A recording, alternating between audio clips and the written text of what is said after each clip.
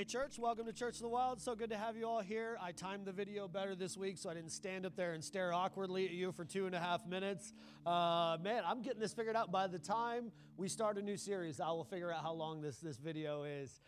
So good to see you all. So grateful that you're all here. A couple of cool announcements, things I'm really excited about. We have a devotional. This is free. This is available out in the Connect Center. What we do with these is we take previous sermon series and we turn them into free resources for our church family. And so if you want to grab one, if you want to give someone, this one was a series we did 2 Christmases ago called A King Like This. And it just looks at 4 different ways that Jesus is our King. They are free. You can pass them out at Christmas. You can do whatever you like to do with them. They are there for you. Super excited to see Adam and Colleen today. So glad they have a new one with them. So let's give them a round of applause. I love it. I was so happy to see them. I'm a hugger, so I gave a big old hug. Also, December 13th is our women's ministry cookie exchange. All right, now I don't always announce everything, but when my wife tells me I better, for the sake of our marriage, I announce it. And since she's in charge of women's ministry, I'm announcing it. December 13th, there is a women's Christmas cookie exchange. I am told it's going to be super fun. I'm also told that we have Catherine Todd speaking at it, which I'm super excited about. She's an amazing person. Been able to get to know her even better over the last couple of months, and she will be an incredible asset to anyone who is there, but it's also a really good time. So please talk to my wife or sign up on Church Center, Planning Center, whichever of the 19 things we call it to call it. Isaiah chapter 35, Isaiah 35, verse 1. The wilderness and the dry land shall be glad. The desert shall rejoice and blossom like a crocus. It shall blossom abundantly and rejoice with joy and singing. The glory of Lebanon shall be given to it, the majesty of Carmel and Sharon. They shall see the glory of the Lord, the majesty of our God. Strengthen the weak hands and make firm the feeble knees. Say to those who have an anxious heart, be strong, fear not. Behold, your God will come with vengeance, with the recompense of God. He will come and save you.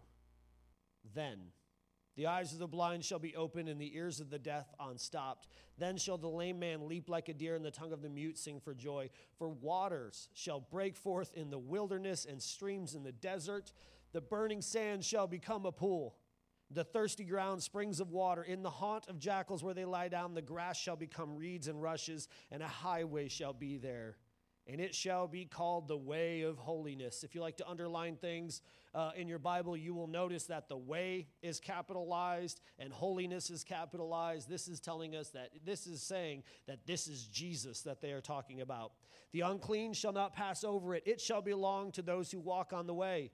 Even if they are fools, they shall not go astray. How many times in my life I have been an absolute fool, and yet God is like, hey, I can lead you back to where you should be. No lion shall be there, nor shall any ravenous beast come upon it. They shall not be found there, but the redeemed shall walk there. And the ransom of the Lord shall return and come to Zion with singing. Everlasting joy shall be upon their heads. They shall obtain gladness and joy, and sorrow and sighing shall flee away.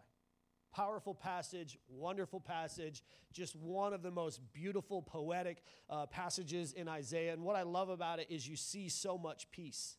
You get this sense of peace in the author who's writing it when he talks about the wilderness becoming dry land, deserts blossoming, weak knees being strengthened, anxious hearts being strong, waters breaking forth in a wilderness, streams in the desert.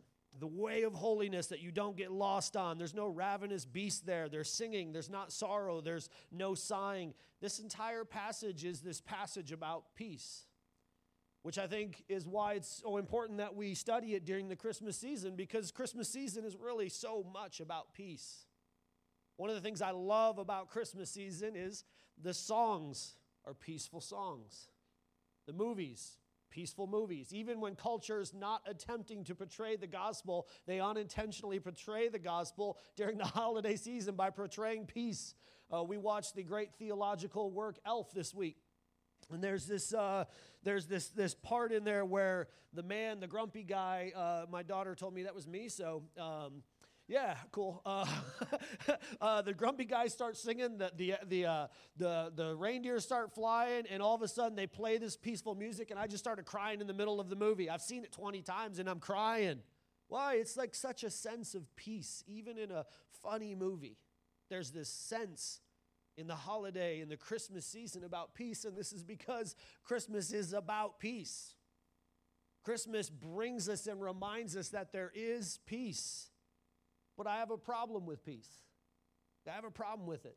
I called last week's sermon, "It's Worth the Wait," and this week I'm calling it "Problem with Peace," because we have a problem with peace, all of us. All of us at times in our life, we think of peace in the American way and not the biblical way. See, what we think of peace is peace to us in our dictionary, in our culture, in our world, is that peace is the absence of conflict. So recently, a terrorist organization invaded Israel, and they began to kill, they began to murder, they began to do all of these terrible things, right? And then Israel fought back, and when they had a ceasefire, what did they say? There's some peace. Because in our world, that's how we view peace. We view peace as the absence of conflict. This is why we are, as a nation, we are beginning to legalize more and more things, because we are desperately trying to find peace, but we don't understand peace, because we think peace is simply no conflict. We have an idea of peace like this. So one of my friends, he and I get coffee every month. He used to play for Ohio State, and he brought a man who used to play running back for Ohio State and used to play running back in the NFL, and we sat down and we ate, and the man and I were kind of going back and forth at each other about Michigan, Ohio State, like, "Oh, what do you think? What do you think?" We were kind of like betting on the game, and then at the end he said, "But it's all good. You're like the only Michigan person I like." And we think of that as peace because we don't have conflict. Like, that's how we view it. But peace is so much bigger than simply not having conflict. And I think because in America we think of peace as no conflict, it begins to present a problem for us, because what we do is we seek desperately for peace, but we seek it by saying, "I want to avoid all conflict at all times." And this is why we in our relationships will say we have a problem. Well, now we don't have a relationship because we want peace. But that's not the biblical idea of peace. The biblical idea of peace is a much bigger idea. And in fact, it's the word shalom. It's the word shalom. And many of us, we would say to our friends who are celebrating Hanukkah this time of year, "Hey, shalom," because that's that word peace, right? And we would even understand and hear that word, but what shalom means is so much bigger than no conflict. Shalom means the idea of a wall that is completely whole, and it is entirely structurally sound and together. And what they're implying is that this wall is complete and structurally sound when there is no conflict, but also it is complete and structurally sound when there is conflict. So what they're saying is hard for us to understand, because if Cleveland or Cincinnati decided to invade Columbus today, we would not all flee into Columbus and get behind a wall. We wouldn't do that because we don't fight that way in America. But if in the ancient world, the children of Israel would say, if we're under attack, what do? We retreat behind our wall because we know our wall is whole and complete. And so no matter what they throw at us, we know that's structurally sound. So even in conflict, we have peace. That's the idea of peace. In fact, you could argue that the biblical idea of peace is that you can't have peace unless you have a problem. Unless there's a problem in your life, the biblical concept of peace is that you don't actually have peace. You really only have peace when there is conflict, when there is hard times, when there is a problem. So that when there is a problem and Satan is throwing fiery darts at you, he's hurling everything he has at you, you know that you have the Prince of Peace in your heart, so you are whole and structurally sound even in the difficult times. Peace is not the removal of conflict. It's the presence of the peace in the conflict. it's the presence of, well, I know that Satan is attacking. I know he's doing these things, but I know that Jesus has saved me. So he can do whatever he wants, but he can't get to my soul. That's peace. That's peace. And we know this because Jesus, I was trying to figure out all week, I was like, how do I explain this in an American way? Because we don't have walls. But the best way I could explain this would be like this. So 2 or 3 Christmases ago, Thanksgivings ago, we went to my parents' house, and we were ready to celebrate Thanksgiving, and it snowed 8 inches. And the power lines up there snapped. So we lost electricity, and we lost running water. But we were able to celebrate Thanksgiving dinner because we knew the snow wasn't getting inside because the walls of our house were complete. So we could gather together and we could have peace even in a snowstorm. Because that snow wasn't getting into our dwelling. It was simply going on around our dwelling, but inside we were eating Thanksgiving meals because we had peace. So Jesus didn't wait to be born in a time of peace. He was born in a time of adversity and brought peace with him when he arrived. See, if it was me and I was like, man, I'm going to be the king, what I'm going to do is wait until it's the most convenient, peaceful time for me, and then I'm going to show up. Jesus said, I'm going to show up right in the middle of a time when there is absolutely no peace, because I'm going to bring it with me. I'm going to bring peace along to a time of conflict. But we realize and recognize that peace is not just the removal of conflict, because think about the people who were there with him. The shepherds were still shepherds even after Jesus was born.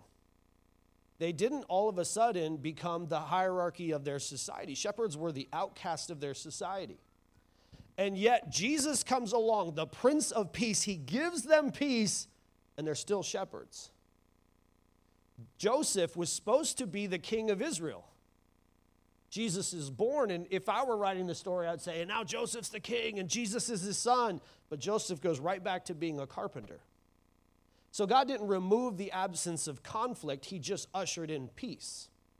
Mary had people for at least 30 years of her life call her names that were implying that she was immoral. Jesus didn't take those people out of the picture when he was born. He just brought with her the peace that passed understanding to her. So it's not the removal of conflict, it's the presence of peace in the conflict. Mary, look at Luke chapter 2. Luke chapter 2, verse 15. Luke chapter 2, verse 15. When the angels went away from them into heaven, the shepherds said one to another, let us go over to Bethlehem and see this thing that has happened, which the Lord has made known to us. They went with haste, and they found Mary and Joseph and the baby lying in a manger. When they saw it, they made known the saying that they had been told concerning this child.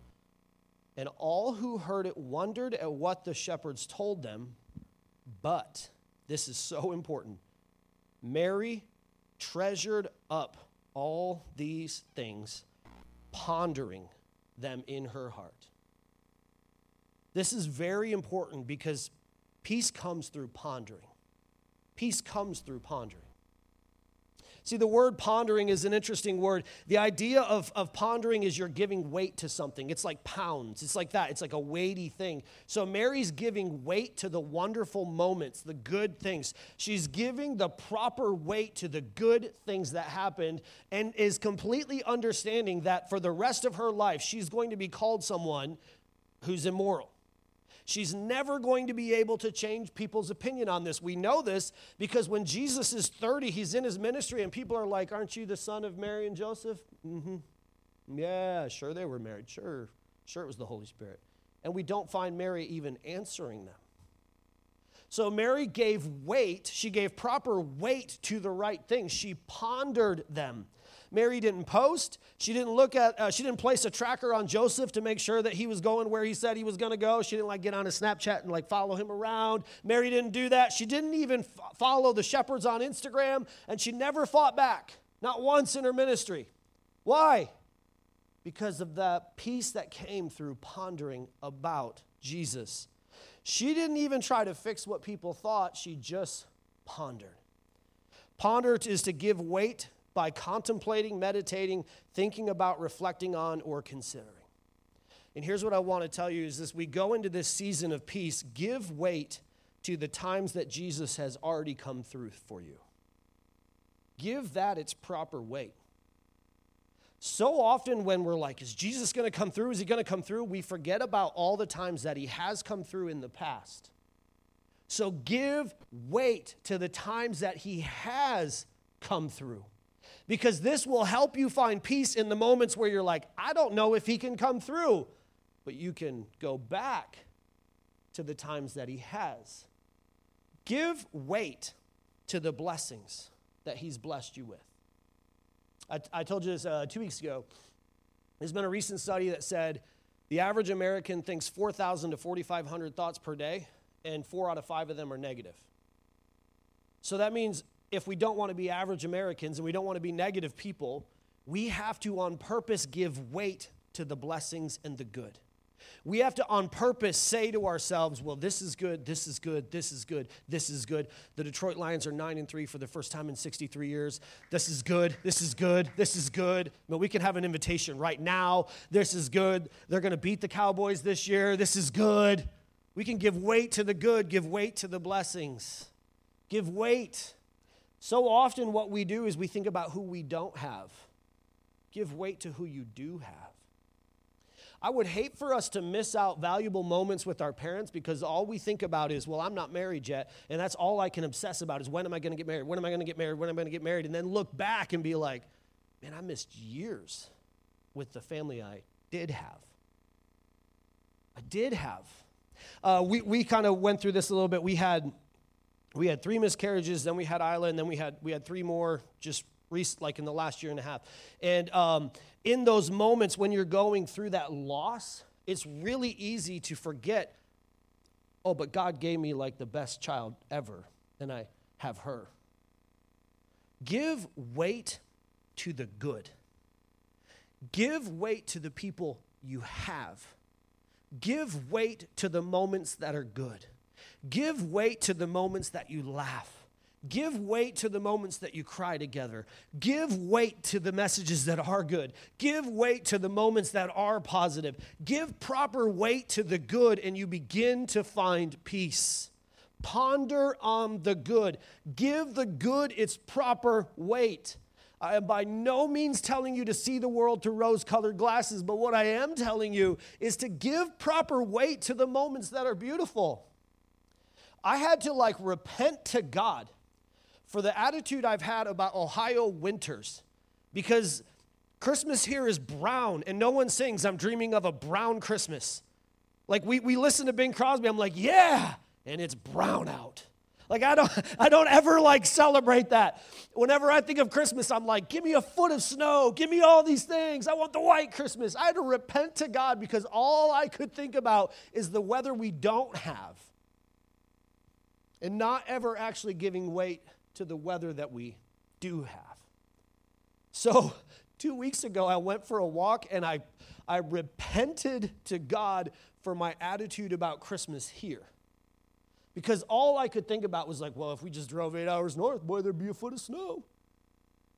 But I have family here, and friends here, and good weather here, and safe roads here. Give weight to the good, and you find peace. When everything around you is bad, focus on the good. You will realize that not everything around you is actually bad. When I can't remember who it was, said, all of my friends have forsaken me, then it was the prophet, and then the angel comes to him and says, there's 7,000 other prophets. They haven't bent the knee, bro. You're just not thinking about the ones who are good. Give weight, ponder, and you will find peace. But secondly, peace comes when we don't try to make the path. Peace comes when we don't try to make the path. Mary could have said, okay, the shepherds are gone. Now I need each one of you shepherds to get on TikTok and make a video celebrating.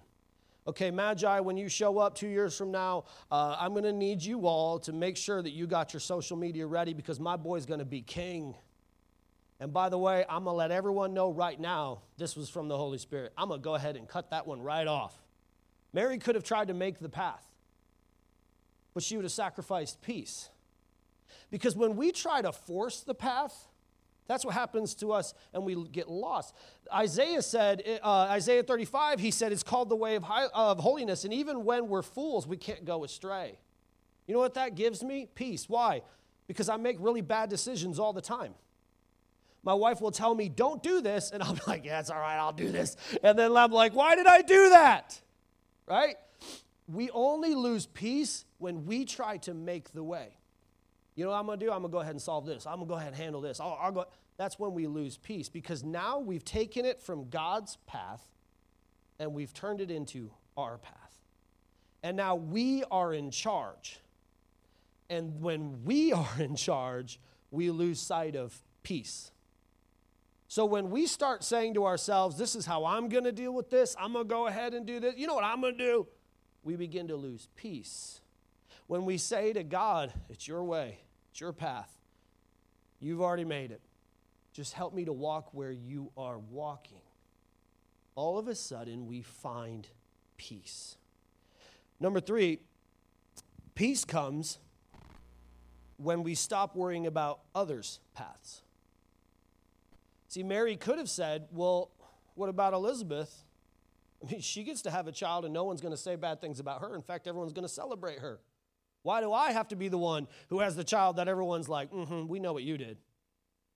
She could have done that, but she would have lost sight of peace. In fact, Jesus rises from the grave. He's talking to Peter, and he's like, hey, here's what's going to happen in your life. I'm going to make this path very clear for you. Your life's going to go like this and like this and like this and like this. And Peter says to him, what about John? What's his path? And Jesus says to him, what is for him, and what is for you is for you. You will lose sight of peace when you get on and look at everybody else's path and start thinking, well, they're a pastor and they have a big house. Well, I don't have a big house. Recently there was a video, it went very viral, of a pastor talking about how he has the largest home of any pastor, and he knows this because he looked up all the other pastors and wanted to make sure his home was bigger than them. And he's just going on and on about it. He's like, we tried poor. That didn't work for us. We're rich. He's like going, and the whole church like, woo, like yelling. And often in our lives, it's so easy for us to be like, well, why is their path this way? Why is his house this way? Why is his family this way? Why is this? But we will lose peace when we become so obsessed with everybody else's path. You will, if you're single, you will lose peace really quickly if you start to see all your friends get engaged, and then you're like, you know what? That's not fair. I need to be engaged. That is a recipe for a long life with no peace. When you are married and you start to see everybody else's house, and you're like, why is God blessing them? First of all, not every nice thing is a blessing, okay? Not every time is it a blessing. You can lose sight. When you look at people who are in their 60s and you're in your 20s and you're like, why don't I have what they have? You don't know the path that took them to get there. When you're married and your spouse isn't quite as good as your dad was to you, it's really easy to be like, well, why don't I have what they have? But you don't know the path that it took him to get there. Right? We cannot find peace by obsessing over everybody else's path. Next, peace comes when we stop trying to prove that we are on the right path. Peace comes when we stop trying to prove that we are on the right path.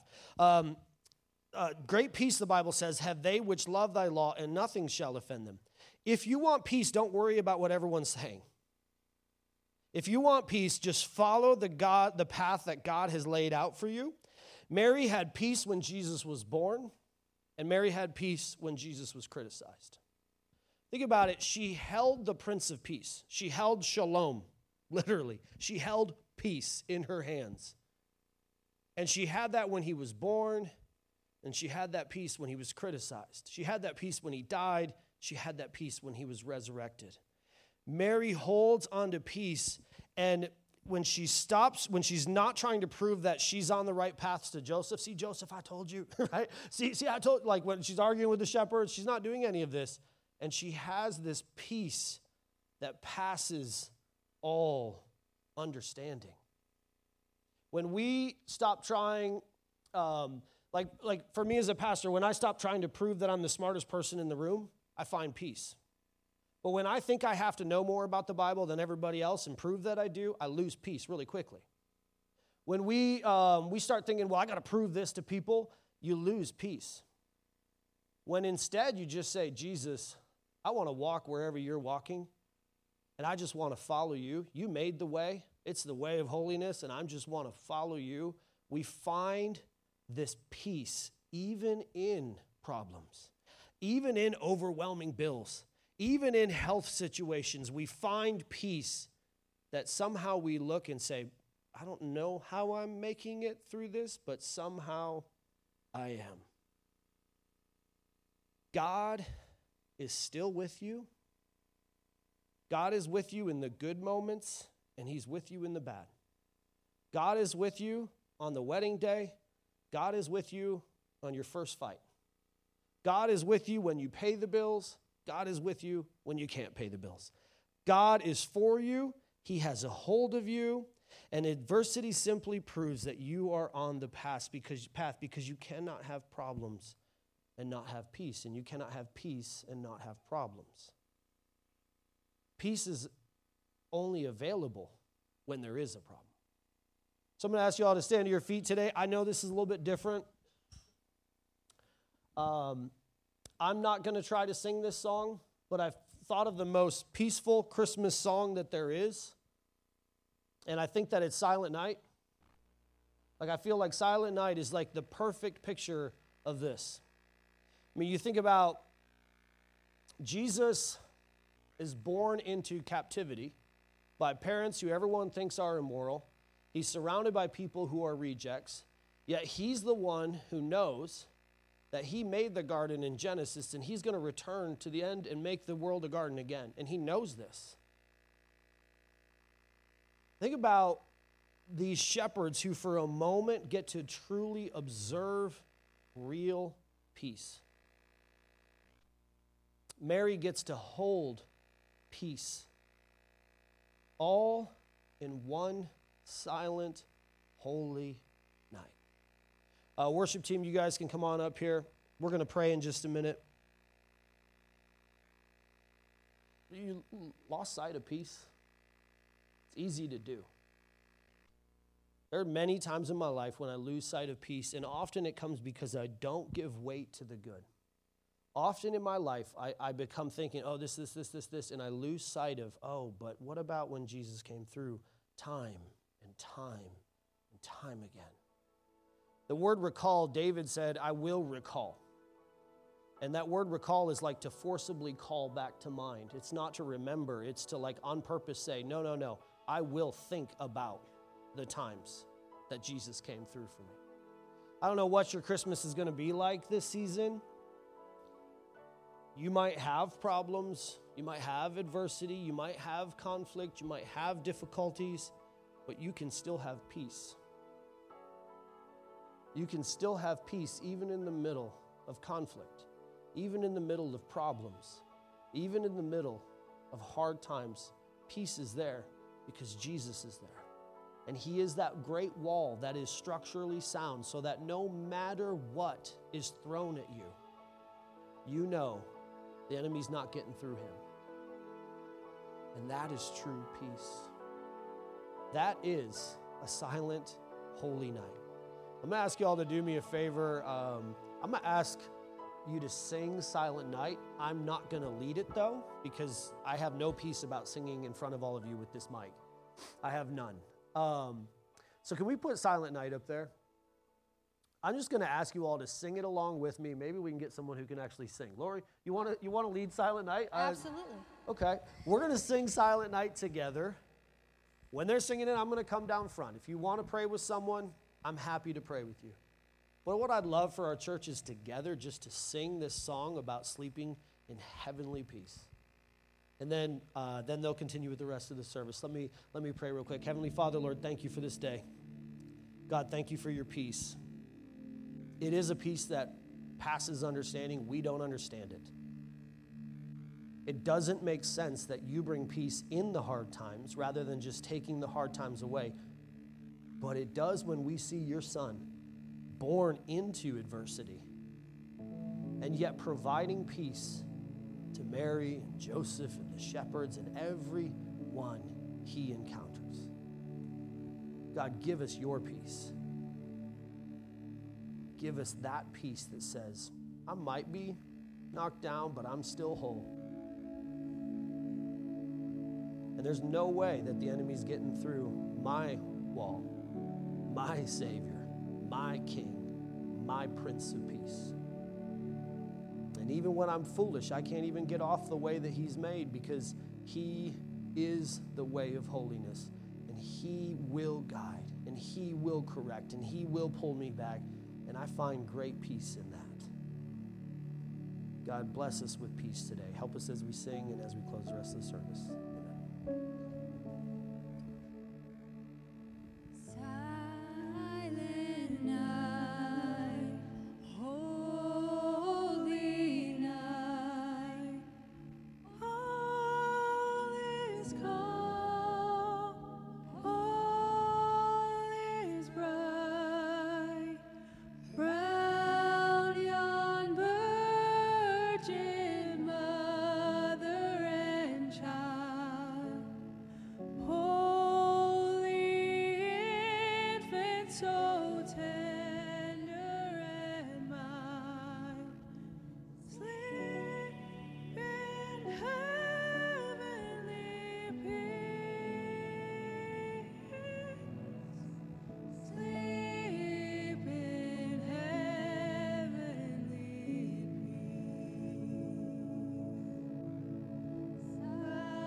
silent night, holy night, Son of God, love's pure light, radiant beams from high holy face, with the dawn of redeeming grace. Jesus, Lord, at thy Jesus,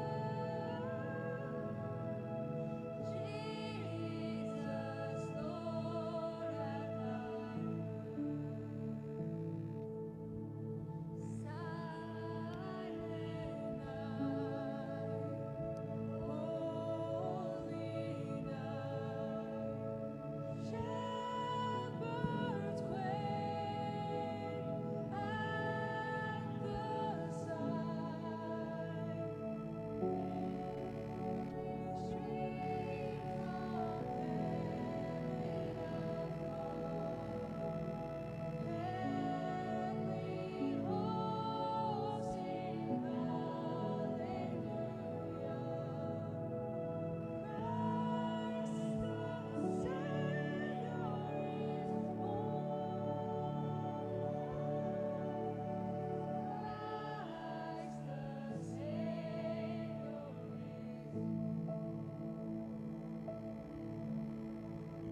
Well, hey, church, thanks so much for choosing to gather with us today. We believe here at Church in the Wild that we walk best when we walk together. So thank you for choosing to walk with us. We recognize that that's an intentional choice that you made, and we are so grateful that you chose to make it.